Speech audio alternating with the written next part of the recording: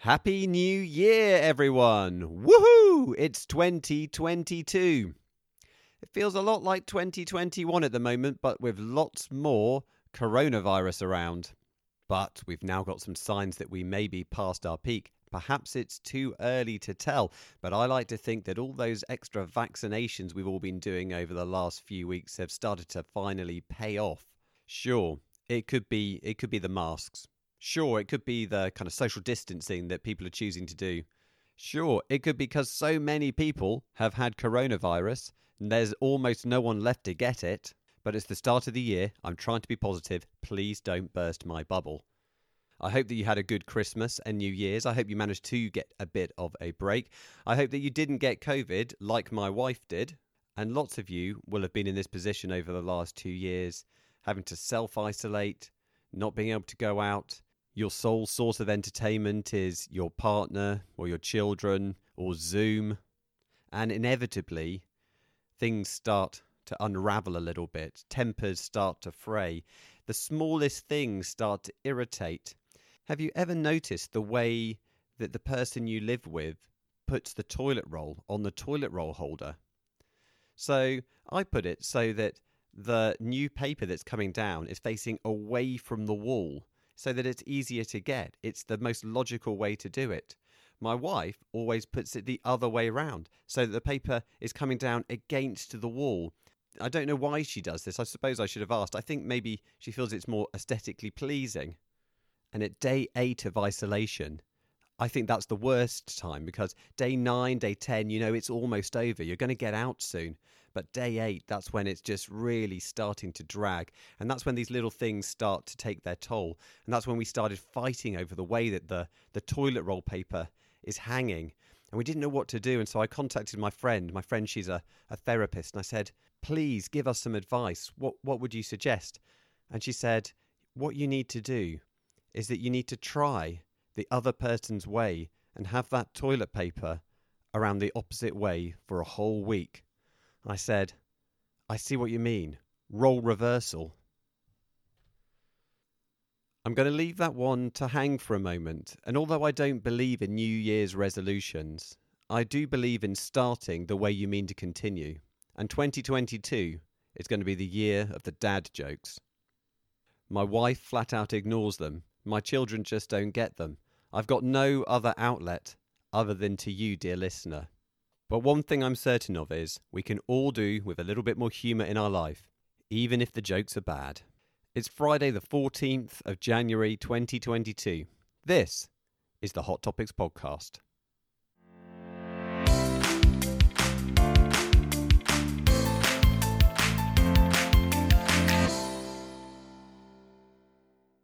Hello everyone, welcome back to the Hot Topics podcast from MB Medical. Neil Tucker here to take you through some of the latest news and research relevant to us in primary care and a little bit beyond if I find it interesting. For example, medical story of the week. Bad news for pigs, good news for people that need transplants and just can't get them. A man in the US has been the first to receive a pig's heart as a transplant for his own heart. This bridges the massive chasm between the number of people that are waiting and might benefit from a transplant against the number of donors and organs that are actually available. The pig has been heavily genetically modified to prevent or to try and reduce the chance of rejection once the transplant is in place. It's only been a few days. Things are looking promising so far. Of course, we're going to need to wait a little while to see what the overall outcomes are. But I've got my fingers crossed for the guy. It sounds like it was a really long operation, really clever, these transplant surgeons, but they must have been getting really tired, really, really hungry, especially given the fact that every time they used the diathermy, the smell of bacon filled the theatre.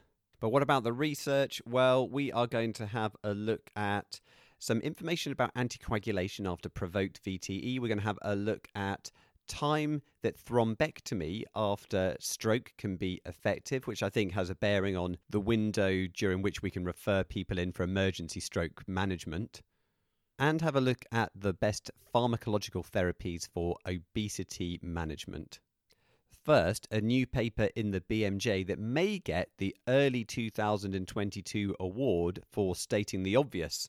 So the title is Indirect Effects of the COVID-19 Pandemic on Childhood Infection in England, Population-Based Observational Study. Now, hands up, as you know, I am not a researcher. Many of you listening to this will not be either. Some of you may well be parents, and you may feel that you can hazard a guess as to the findings of this piece of research. Do you think the infection rates went down after months of homeschooling? The children freaking out because they can't go and play with their mates? Spending every second with them of every day, day after day after day? The only saving grace was that no one got ill. It feels like one of those things that you should just be able to write down rather than needing to actually do a research paper on it. But then I guess more and more medics, the media, even the general population, they want to know what is the research on this area. They need to know some answers. Show me the evidence. So maybe in our culture these days, we have to have researchers writing down the obvious, or it's like it never happened. Some of you will have some empathy for this, but it's a bit like when you go out for a run or a bike ride and then you find that Strava didn't work. That bitter disappointment afterwards, knowing that all that effort just didn't count. The paper ends with a warning. Continued monitoring of these infections is required as social restrictions evolve. I can certainly help with that. I can just keep counting the number of boxes of tissues and the number of bottles of Calpol that I have to order, both of which have gone up considerably in the last 6 months. Hashtag real world research. Talking about the real world, now let's have a look at a paper which may actually lead to some real world changes. So this was published in JAMA just this week, and this is all about how long people need to stay anticoagulated after they've had a provoked venous thromboembolism, so a DVT or a PE. Of course, some people will never find the cause, and they may have multiple episodes, and they're going to go on anticoagulation for life. Some people may have inherent drivers, something like a type of thrombophilia, which predisposes them to getting clots, and they may need to go on anticoagulation in the long term as well. But if you've had a provoked event, then normally you go on it for a fairly short amount of time, and people usually come out of anticoagulation clinics taking it for around 3 months. But this paper asked the question, in younger people under the age of 21, if they've had a provoked DVT or PE, could they indeed have an even shorter duration of treatment? Could they do 6 weeks rather than 3 months? So this was a non-inferiority trial. They'd randomized people to one of these two groups to either have anticoagulation for 6 weeks or 3 months, and then they followed them up for a whole year to see what were the rates of venous thromboembolism over that time, and also what were the clinically relevant bleeding rates as well. Essentially, the results showed there was absolutely no difference between the two groups. So 0.66% in the 6-week treatment group and 0.7% in the 3-month group had a recurrent VTE episode, and the bleeding rates were almost identical in terms of percentages, and also obviously no difference between each of the groups. There was 6% less other adverse events associated with shorter treatment. So overall, it seems that 6 weeks rather than 3 months could be safe and successful in this younger group. Next, let's have a look at a paper in The Lancet. This was discussing thrombectomy for anterior circulation stroke beyond 6 hours post-event. And while stories like the pig's heart transplant get a lot of media time, and it is an exciting development in medicine, we shouldn't underestimate the other changes that have happened over the last decade or 2 decades. And stroke is one of those big areas which lots of people have strokes, and there's been really huge improvements in management. So firstly, in primary prevention, or indeed even secondary prevention after they've had an event, based around what we do in general practice. But of course, there's been huge changes in what they do in hospitals as well. People used to just be admitted, and we just used to go, oh, well, sorry, they've had a stroke, and then you kind of watch them and hope they get a bit better over the course of days or weeks. But now we've got these immediate treatments. You can have thrombolysis, and you can even have thrombectomy when you've got big clots and big vessels. And these make a huge difference to patients, particularly when they're caught early. Huge differences in their prognosis and possible resolution of their deficit. The limitation of thrombolysis and thrombectomy is the time that we've got to get the patient to the hospital and get their treatment from when their event occurred. And initially it was within a couple of hours, and then we had this figure of about 4.5 hours, and then sometimes they might do it up to 6 hours, but that's pretty much the limit. After that, it's generally felt that there's very little gain to be had. The damage is likely to be permanent. So it must be quite challenging to do research where you say, well, actually, you know what, we're going to do it a bit longer. And inevitably, there's been various trials around the world. They've generally been fairly small. That tends to mean that they're quite underpowered. And so this Lancet paper was a systematic review and then individual patient data meta-analysis of data over a 10-year period between 2010 and 2021. Okay, maybe that's 11 years. So they found 6 trials that met their inclusion criteria, a total of 505 patients. It still doesn't sound like huge numbers, but you can imagine the numbers that were in those individual trials. And so they were comparing outcomes between usual care, which would mean standard medical therapy because these people would have fallen outside the assumed window of effectiveness for thrombolysis or thrombectomy, or for thrombectomy after 6 hours. And they found you were about 2.5 times more likely to have a positive outcome if you had a thrombectomy, even after 6 hours. It was associated with higher levels of independence and activities of daily living than the best medical therapy alone. 46% had a really good response. That's a very impressive figure compared with 19% in the medical therapy group. And no significant difference in 90-day mortality or rates of symptomatic intracranial hemorrhage. So the message that I took from this paper is that even if you're being contacted after 4.5 hours from when the person is reported having the stroke, even after 6 hours, maybe they've had it in the middle of the night and they contact you in the morning, there could still be benefit of getting them rapidly to hospital. They may still be able to get some kind of treatment, which could make a huge difference to their lives. The last paper is another one from the Lancet this week, and this was a systematic review and network meta-analysis of randomized controlled trials exploring pharmacotherapy for adults with overweight and obesity. So stroke is an example where the NHS has really shined over the last decade or so. I think probably the opposite is true for obesity management. Every area has had to have some kind of obesity service, but let's be honest, I can't believe that anywhere any of us would say, yeah, that's a really great service. I think sometimes there's a lot of therapeutic nihilism going on around obesity management, but there are lots of really effective options.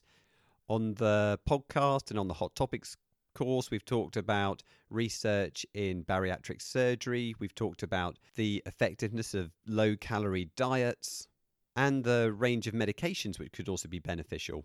But it seems very rare that any of our patients really get access to this.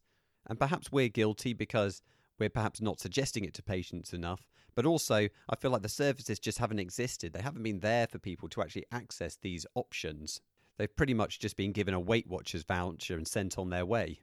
So this paper collated a wide range of trials, 143 trials, including 49,810 participants, looking at a wide range of drugs, including a whole group that I've never heard of before.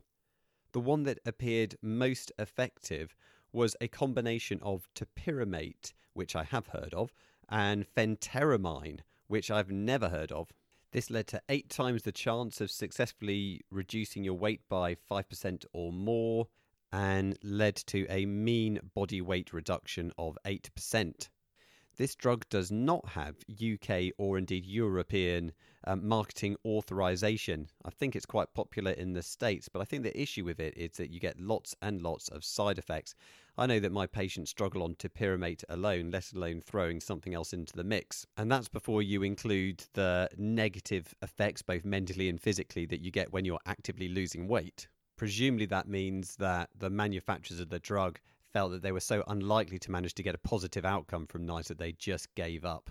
The other option that came out quite well was semaglutide. So that's one of the GLP-1 receptor agonists. I know I've definitely talked about that in the context of both adults and children before on this podcast.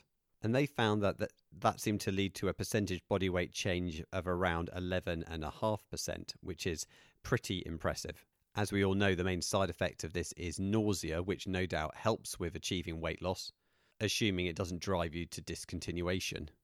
I think the main message for me from this paper is simply that we need to remember there are a wide variety of options that may help people who have overweight or obesity if they are interested in losing weight. We need to be careful not to stigmatize this group, and not everyone will want to lose weight, and that's okay, but many of them do, and so it's really good if we have a wide variety of options that might suit those individuals and services that can deliver them. Pharmacotherapy should be one of those options. Okay, that is it for the research today. It's been a really, really busy week, and it's going to be a really busy next week. We're just finalising the new Hot Topics book. We're busy writing. We've got loads of courses on at the moment. Speaking of obesity, in the not too distant future, we're going to have our new obesity course starting. We're also going to have our abnormal blood test course starting in the next few weeks. We've got all the usual courses coming up as well, so do look out for the Hot Topics course. I know there's one going on next weekend. I think I'll be presenting some of that. We've got our urgent care course, diabetes course, nurses course, mental health course, MSK course. It's all going on. Don't forget to check out NB Plus. That's where for £300 a year or thereabouts, you can get access to all of those courses, live and on demand. It's an absolute bargain. And don't forget to check out some of the partnerships that NB Medical has as well. I was mindful, just as I'm kind of promoting the podcast on Twitter and Facebook, I'm sort of signed up with a number of different GP forum groups, and I'd never ever really want to post anything on Facebook in a forum. So we went into a partnership a while back with GP Horizon, which is a free, secure forum for GPs to discuss clinical and non-clinical topics. It feels like a much better and safer place to be having that kind of discussion. And while I remember as well, I was on a national meeting with Greener Practice last night. 2022 is the year that we're going to do something really positive in general practice about the environment. So if you haven't checked it out yet, have a look at the Green GP course on the NB Medical website. It is free. And do check out the Greener Practice website as well. It's got loads of information, and think about joining the network of GPs that's ever expanding around the country that are involved. And as ever, remember to have some fun too, but you've got to choose your fun. Don't do what I did over the Christmas holidays and go to the ice rink. If there's one place I can't stand, it's an ice rink. Look after yourself. Bye-bye.